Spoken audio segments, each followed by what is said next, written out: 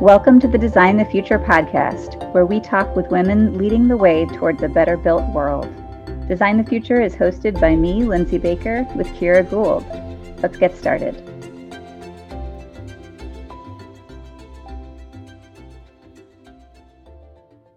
Hi, everyone. Welcome back to the Design the Future podcast. It's good to be with you again. This is Lindsay. And this is Kira. And yeah, I'm very delighted that we are making the time today, Kira. Good to be with you. Good to be with you too. Feels like it's been a little while. We've been slowing the pace just a bit on these, and it's changed the whole dynamic a tiny bit, which is. I know. I feel bad, but I also have been, as you know, super busy, and I don't know. It's just the phases of life. There's like something pandemic related, something about going back to the school year. Things are, I don't know, opening back up. So yeah, it's been an interesting transition time. Hopefully not just for me, but for like a lot of people trying to figure out. That's true. Yeah. The new seasons and whatnot. School's back in session. That does feel different. I have a school-aged child, as I've mentioned before, so that's definitely a transition for me every year at this time. Yeah, it's all good. Yeah, and we're recording this the week after Greenbuild, for those of you who may have participated in that, and also UN Climate Week happened last week. So it was kind of an interesting time where it felt like a lot of good conversations and activities and reconnections were happening. And yeah, just appreciated hearing from those of you that were getting to see your friends back in person for the first time in a couple of years. Just maybe like those moments where we reemerge from our shells of the work that we're all doing individually to talk about the collective work. So that was also kind of a nice moment that I'm feeling right now this week, is that like when we come out of our shells and talk to each other about how we're progressing. So it's been a good couple of weeks, I guess, in that sense. I don't know if you've been feeling that, Kira. A little bit. I have not had an opportunity to see very many folks in person yet, although I'm hopeful that my attitude about that will be shifting. My son actually turns 12 today, so we will be getting his vaccination this afternoon, not to make totally timestamp this conversation. But happy birthday to him. Yeah, it's going to change the mental model of our family around how safe we feel and all those things. So that's kind of fun. That's awesome. What a strange thing though to be a 12-year-old right now and to have that be like the milestone that you're celebrating, is like, and now I can get vaccinated. How wild that is, but I'm glad to hear it. I hope he doesn't have bad side effects with the vaccine. I think it'll be all fine. We're really looking forward to it. It's going to be good. Great. That's wonderful. Cool. Yeah, it's been, I don't know. It's I'm hopeful. We've been watching a lot to see how it's going with the kids going back to school trends. It feels better than last year. That's for sure. My partner's teaching again, a small class in person. It just starts today. Yep. So it's it's I don't know. It's exciting. And it's interesting. Nerve-wracking, all of the things. Well, it's just interesting too, what we can all get used to, I think. I mean, my son gets tested every week now for school, and that's, now we're just used to it, right? Like there's a lot of things that a year or two ago, I didn't think we would would be embedded in our lives, but it's worth it. Yeah. I'm so glad. Yeah. Yeah, new normals all over the place. Well, for those of you listening that are still experiencing some of the, all the hardships and coping with not getting out there and being with people in person, I hope you're feeling at least some sense that we get to interact together again in some way. That's right. Yeah. Right. Well, this has been a little bit of that along the way for me. I keep thinking that the podcast is a little social moment for me. So every so often during the entire pandemic. So I still feel a lot of gratitude for it. And I'm super excited about our guest today. We are really, really excited to have Lisa Heschong with us today. Thank you so much for joining us, Lisa. Happy to be here. Well, we're delighted to have you. I'm going to do an intro of Lisa for those who are not familiar with her, and then we will jump into some questions. Lisa is a fellow of the Illuminating Engineering Society, and she was founding principal of the Heschong Mahon Group, HMG, and a licensed architect. And at HMG, Lisa led the research team that found a correlation between daylight in classrooms and improved student performance and daylight and retail sales. She is author of Thermal Delight in Architecture, which is considered something of a cult classic in green building circles. Many of you may be familiar with it. Her newest book, Visual Delight in Architecture, Daylight, Vision, and View, was published this year by Routledge and explores new findings on the physiological, cognitive, social, and cultural importance of daylight and view in our everyday environments. Lisa also loves to sail, ride horses in the Santa Cruz Hills, and play with her grandchildren. And Lisa, to get us started, I hope that you can tell us a little bit about how and why you got involved with architecture, sustainability, and especially the study of the experiential aspects of architecture, and also teaching and education. What has been your path, if you can tell us a little bit of your story? Well, that's a really long story because I've been at it for a really long time. And my interest in architecture goes back to 1964 when I was 12 years old. And I was in 7th grade in middle school. And I had older brothers who had already been through that middle school. And they had taken this wonderful class in drafting from an amazing teacher. And I had watched what they'd done a few years ahead of me. And I was just smitten. And so I wanted to do that too. But in 1964, girls weren't allowed to take the drafting class. We were supposed to take cooking and sewing and health, and the boys took drafting and woodshop and electronics and health.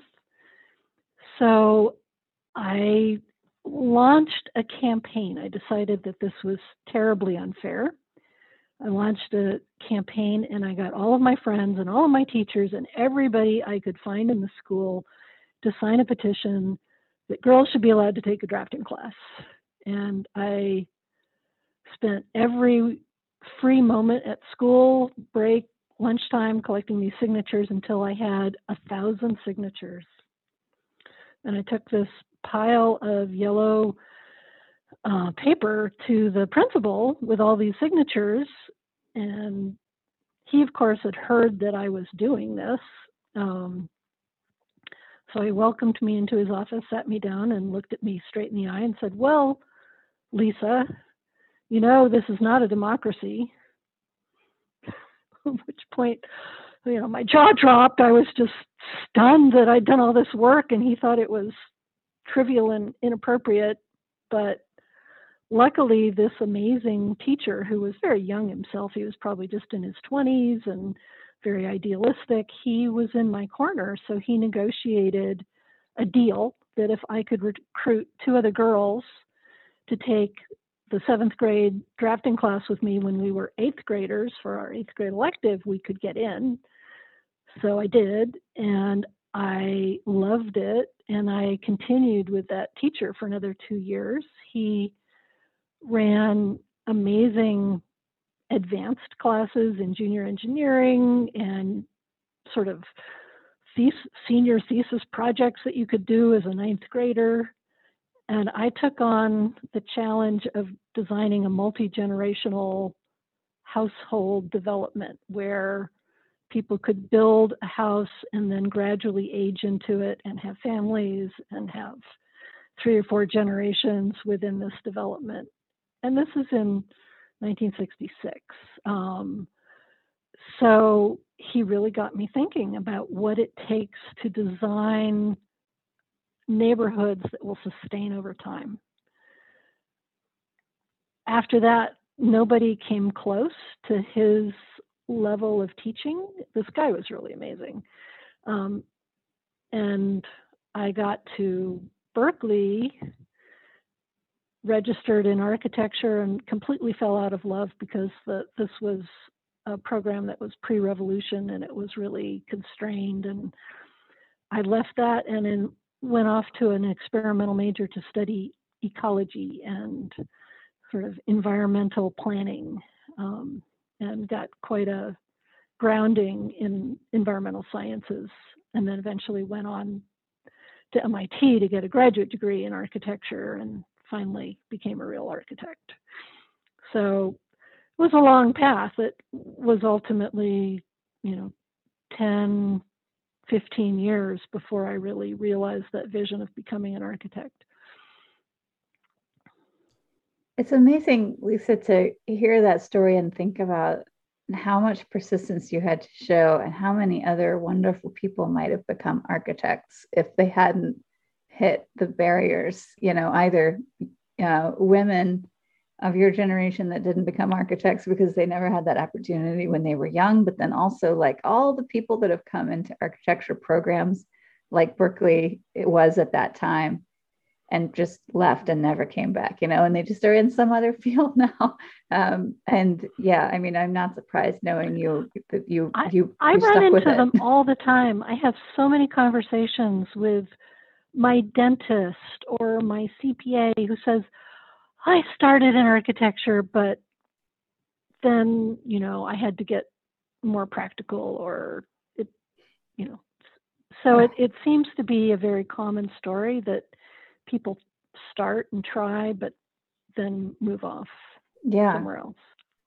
So you became an architect after many years. Tell us a little bit about what you did with your career, at that point after you left MIT, and then we get to start talking about books. Well, sure. Actually, that was another very yeasty time. I was at MIT in the late 70s and during the Carter years and the energy crisis. And so we became very, very interested in energy efficiency and what was called appropriate technology at the time. That was kind of the catch-all term of what would be called sustainable technology now. It was appropriate technology.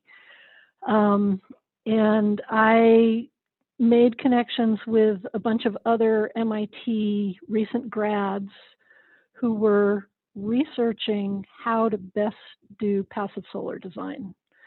It was a little firm up in New Hampshire called Total Environmental Action. No hubris there at all.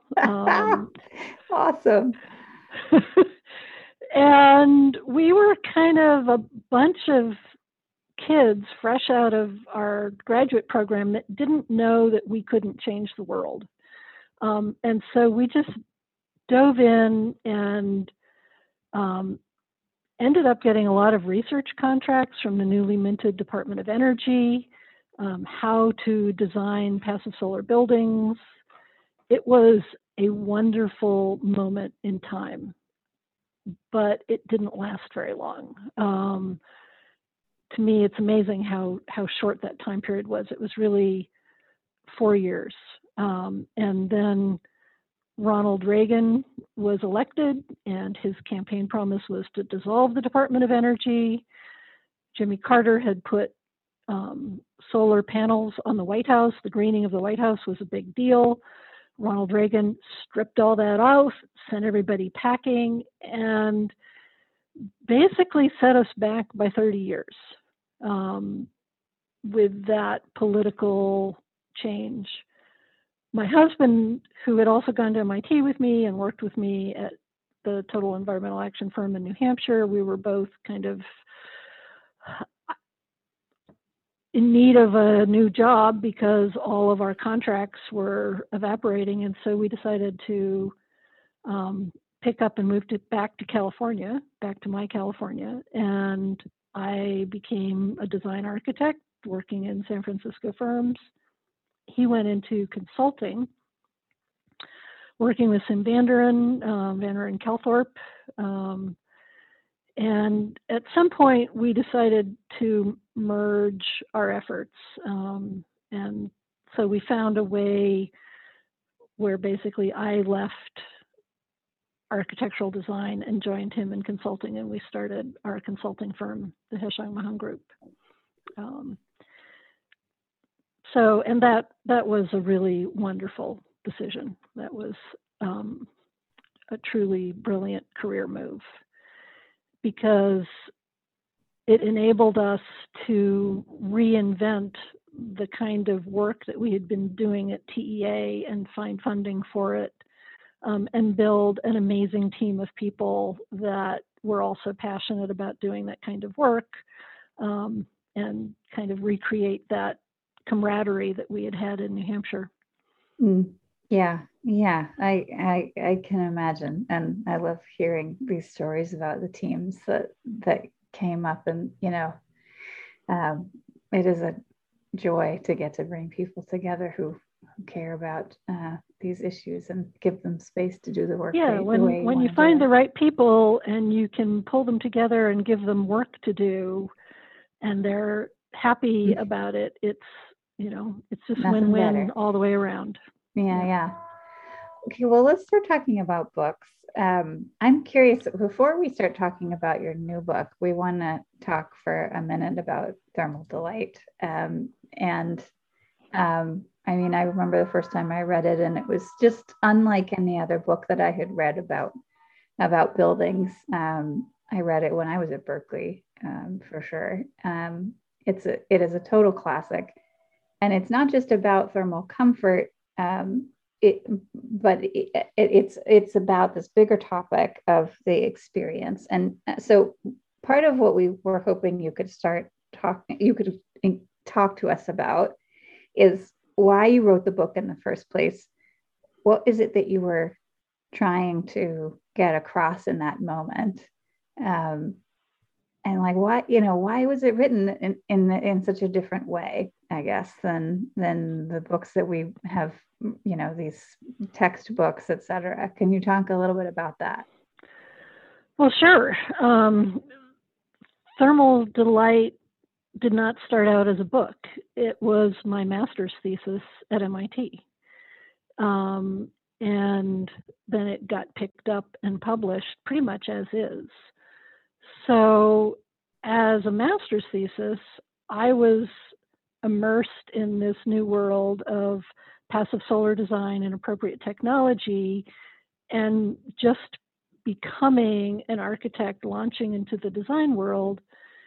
So it was really an effort at a synthesis of all my past experience and learning, and how this could be applied to that new challenge of designing passive solar buildings. So it pulled on my experience of travel, being in India. It pulled on a lot of my undergraduate education in environmental sciences, what I had learned about physiology and about how animals adapt to different environments. And so it was really me struggling with a synthesis of all these different directions that I had been through, and trying to pull it together into a document that would be meaningful to designers. And it was what I could achieve within the time span of the year of writing a master's thesis in an architecture program. I think one of the interesting decisions was, in facing this, I approached it as a designer, not as an engineer. I didn't feel like I needed to master the ASHRAE Handbook of Fundamentals before I could say anything about thermal comfort, because I was bringing very different experiences to that question. And to the credit of my advisors, the dear Edward Allen and other people that were at MIT at that time, they supported that. So that's the story behind Thermal Delight, and that's why it's a little book that tries to pull in lots of different perspectives focused on this one issue of how do you use thermal sensation as a design element? What does it mean? But the structure that I chose to use, and again, this is sort of reflecting my previous education, first looking at physiology, then looking at sensual experience, then looking at emotional attachment, then looking at cultural implications, that 4-part level proved to be a really effective way for me to think about many design issues.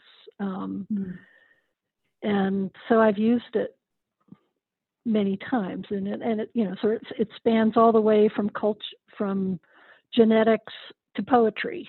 And I think that any good building should have all of those elements. That's amazing.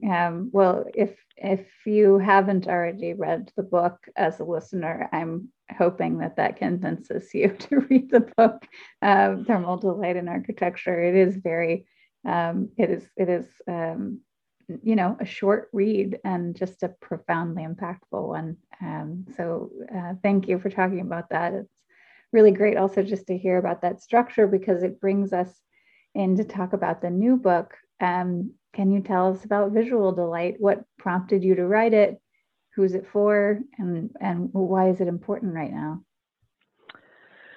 Well, people had been asking me to write a book about daylighting and to do another version of Thermal Delight for years because it had that history. And in my consulting work, I had really very much focused on daylight and the human factors relating to daylight. But that was all consuming. Running a consulting business is a lot of work. In addition to being a mom and raising kids and, trying to balance all those things in life. So I did not have the bandwidth to ever consider that until after I retired. But then I took a trip to Australia to speak at a couple of universities there and ran into quite a number of graduate students who had read Thermal Delight and were trying to extend the ideas in their doctoral research work. And I went, my goodness, it's still prompting people to take on new ideas. And I realized that I could use that same structure and that same voice and try to synthesize this career's worth of experience on design and researching daylighting.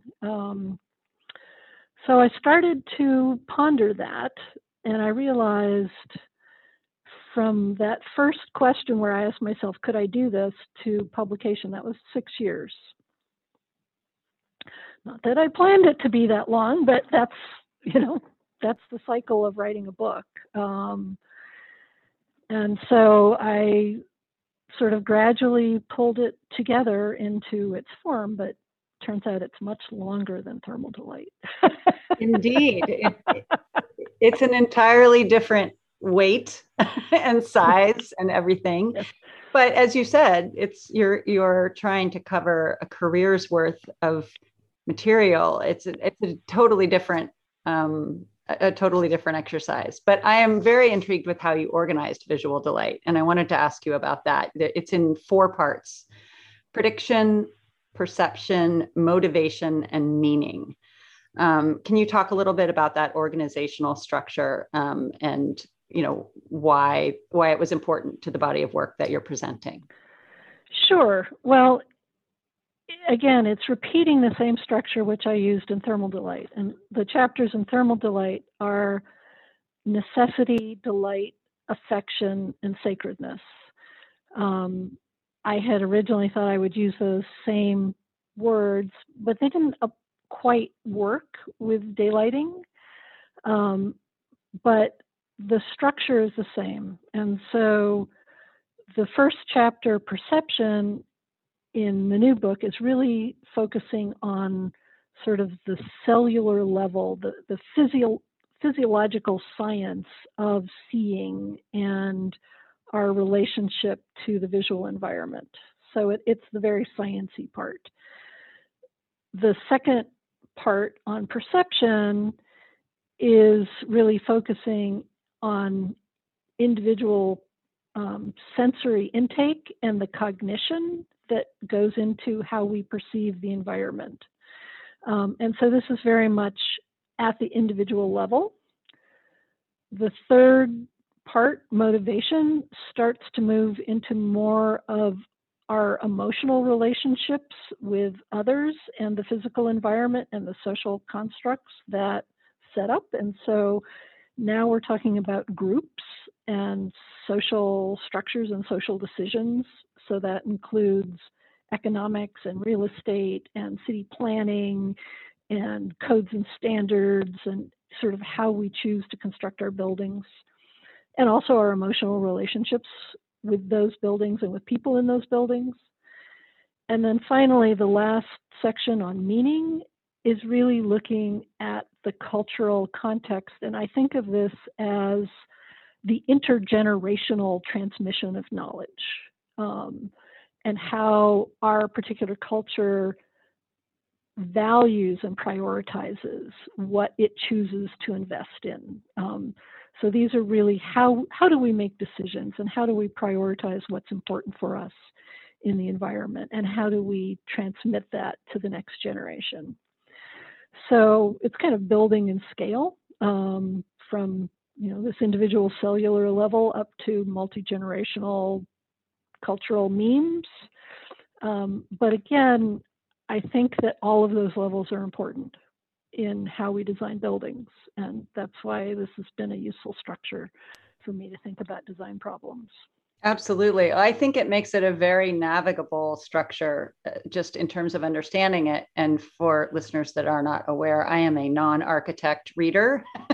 I mean, I'm very interested in this topic, obviously, but I'm not an architect. And so for me, that progression that you make is very meaningful and powerful. It made it a very natural way to sort of get deeper and deeper into the topic. And I thought it was really well organized. So I wanted to ask you, in the chapter called Designing with Daylight, you write, I think one of the most basic design concepts to understand about daylight is that it is big. I love this. Very big. We can choose to let little bits of daylight permeate our buildings, but there is always more outside, waiting to come in, an atmospheric ocean of light. By adding more holes in our buildings, like a colander, daylight will fill the space within as big as we want it to be. Actually, the bigger the volume of a space, the easier it is to daylight, end quote. I just love that idea, and it was so powerful. It really brought to mind a big, image for me.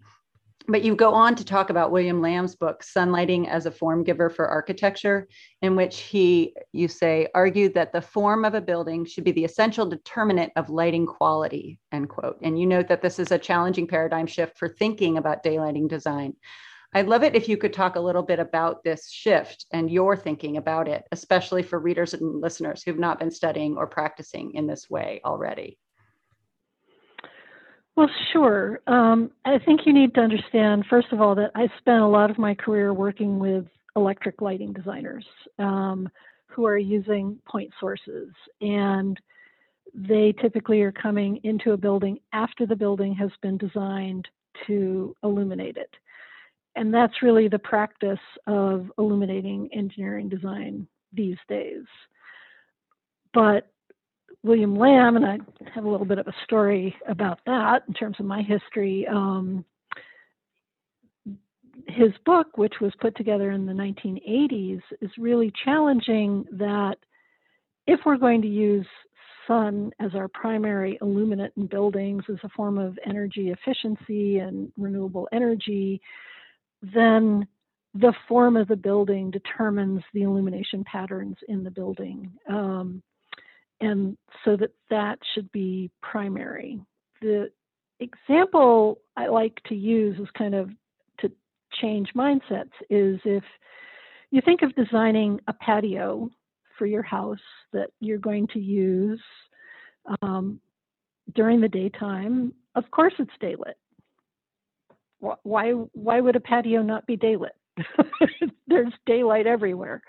And so during the day, you use that patio with the available daylight, and you provide shade where you need it so you don't get too hot or too glary.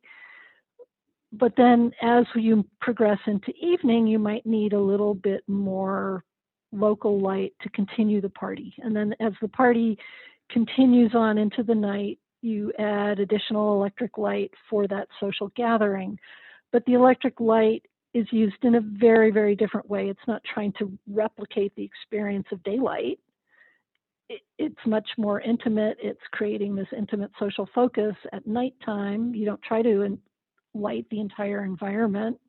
And so it's a very different design challenge to think about using electric light just for the night or just to supplement when daylight is starting to fade and the activities continue on. If we think about our buildings the same way, so that they will inherently be daylit, that's a very different design challenge as a starting point. And then electric light becomes the supplement that you use to add a little extra bit when it's needed or to continue the activities on into the night as appropriate. Does that is super cool. I just love the description of this. It's just I don't know. The narrative, the way that you describe space and space design is in a more narrative way is just delightful to me. So yes, thank you. So I want to ask about an aspect that, as you know, I care about a lot, which is you talk a lot in the book about all of the evidence that daylight and views are very essential for healthy human habitat.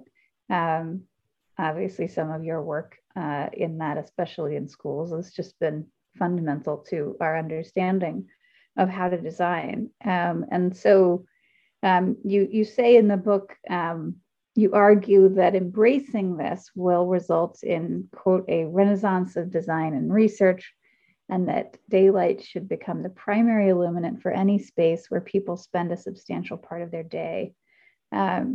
So I'd like to talk about that a little bit, about that imperative and what your advice is for design teams and owners of buildings in how they can make that work. Where do you think people should be focusing their time in trying to make sure that people have that access to daylight and views in their daily lives?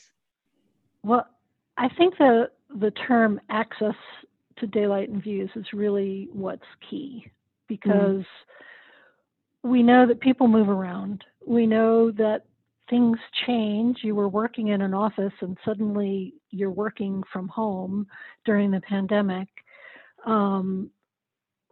Our approach to workplace design has been changing very quickly with new technology, people moving within buildings. So we're no longer confined to a given private office or a cubicle or a set environment. There's a lot of fluidity.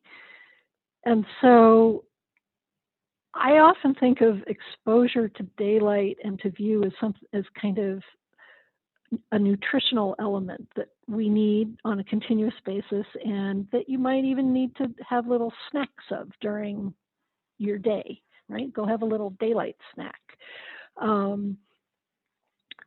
One of the really important realizations I came to, especially in the process of working on this book, is that the circadian stimulus that is provided by daylight is really, really fundamental to our health on so many levels. And I try to give the reader a taste of that in the book. So for metabolic health, we need to synchronize with the daylight patterns of the planet, and looking out a window actually gives us the strongest signal that we can get inside of a building, even more so than daylight illumination. It's not only brighter than the daylight illumination inside of the space, because you're looking at the outside world, but it's also way more interesting. And given the opportunity, it's what people tend to look at. So I've pulled together studies trying to quantify this, but we have pretty good evidence that given the opportunity, people look out of windows a lot, very often, very frequently, much more often than they're consciously aware of. They tend to glance that way, getting a little circadian snack and then back to work. So providing that opportunity with having interesting, engaging views actually helps reinforce that positive behavior of having circadian snacks and staying in sync with our planetary environment. So it's very rewarding. It has lots of other emotional depth to it, which I go through in the later chapters, just all of which add up to a much healthier, more joyful environment. So given that, and we have this recurring evidence that people that work in daylit spaces with night views are just happier. They're happy with their jobs. They're comfortable. They don't complain about nearly as much about their work environment. They tend to stay in their jobs longer. So all kinds of evidence that it promotes happy outcomes. So why wouldn't you design buildings that enable that to happen for as many people as you possibly can, and not just for the rich people that can afford it, not just for the boss that got to the top of the pecking order, not just for the people you want to impress, but for everybody who works there or lives there. Everybody gets the opportunity.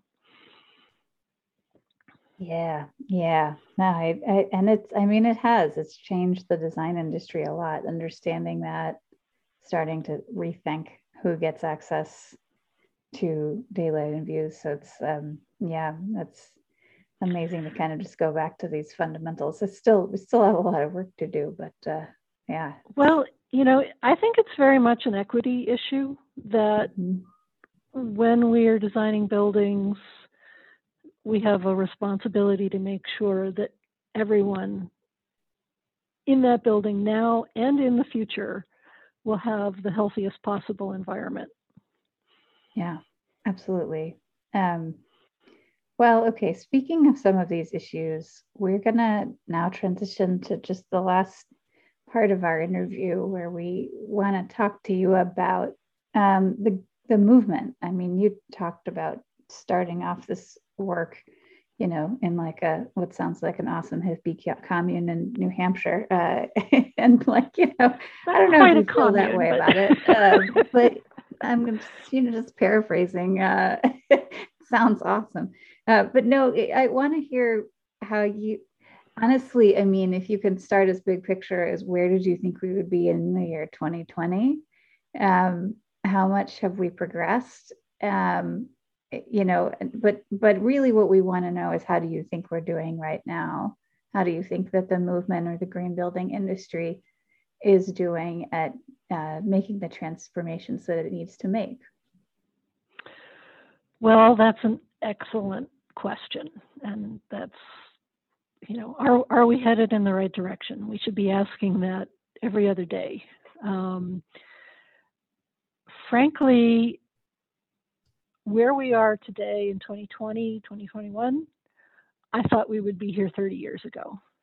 And that's part of the setback, that we were doing so well in the late 70s and achieving so much, and thought that we were being transformational, and the setback and the backlash were huge.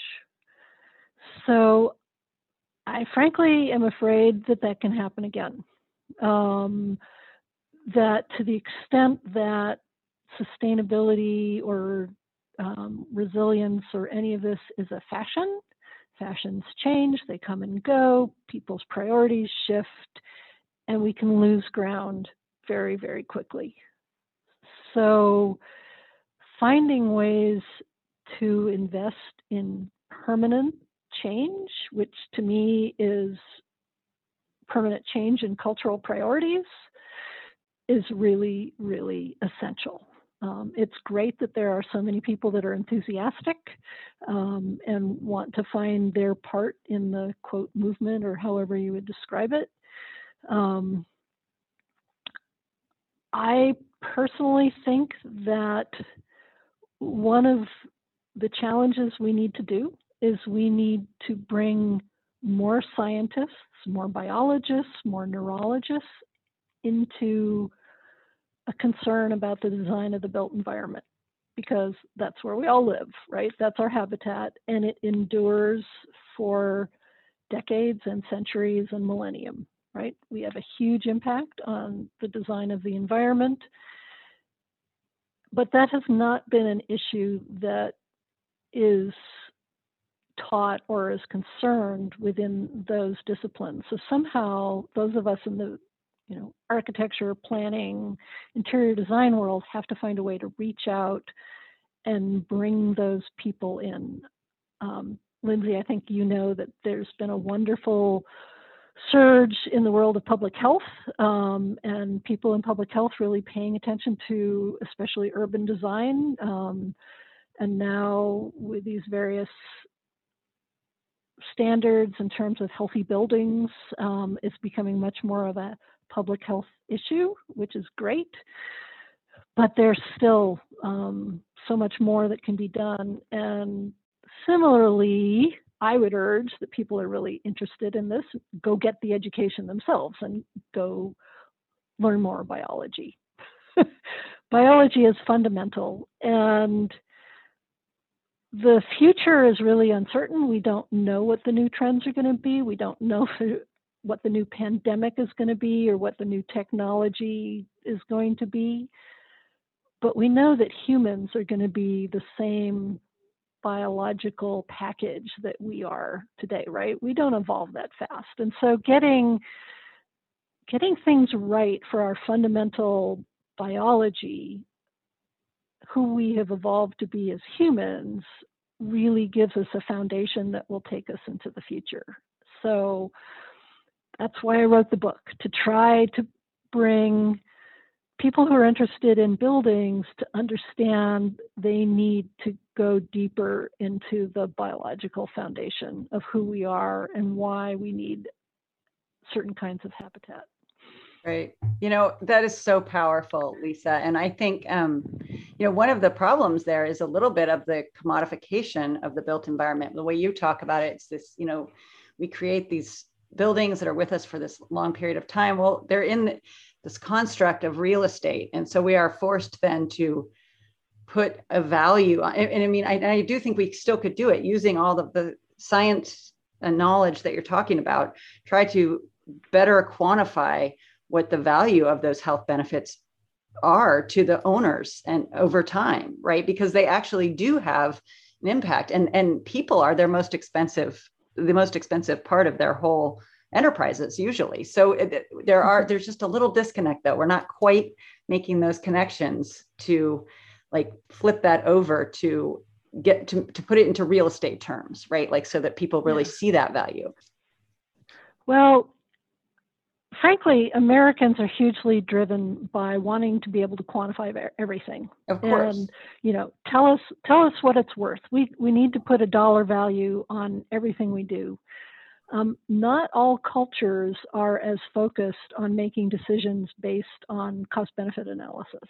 Some can make decisions based on logic. What logically makes sense? So, and frankly, economics shifts all over the map, right? I've spent a career doing cost-benefit analysis on energy efficiency measures, and then economic shifts.